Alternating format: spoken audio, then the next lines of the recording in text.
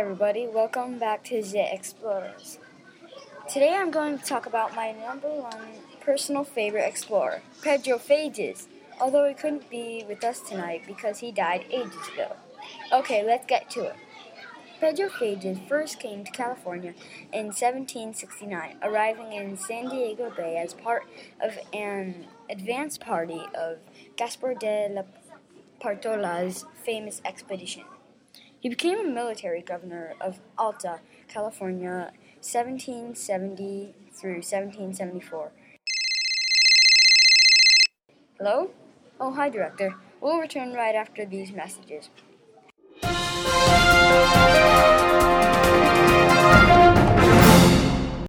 Alright, back to the info. Western Mojave Desert. Fages led an expedition along the edge of the western Mojave along the northern foothills of San Gabriel.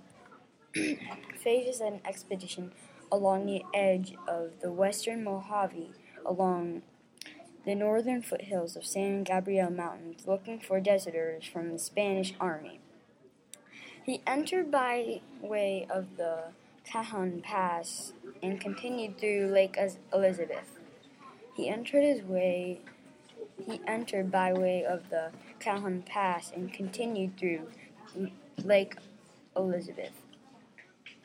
He entered by way of the Cajon Pass and continued through to Lake Elizabeth.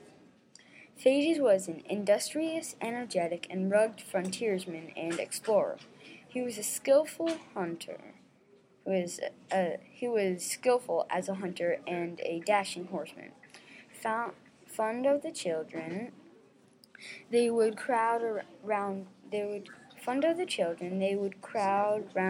and rarely failed to find his pocket stored with dulces.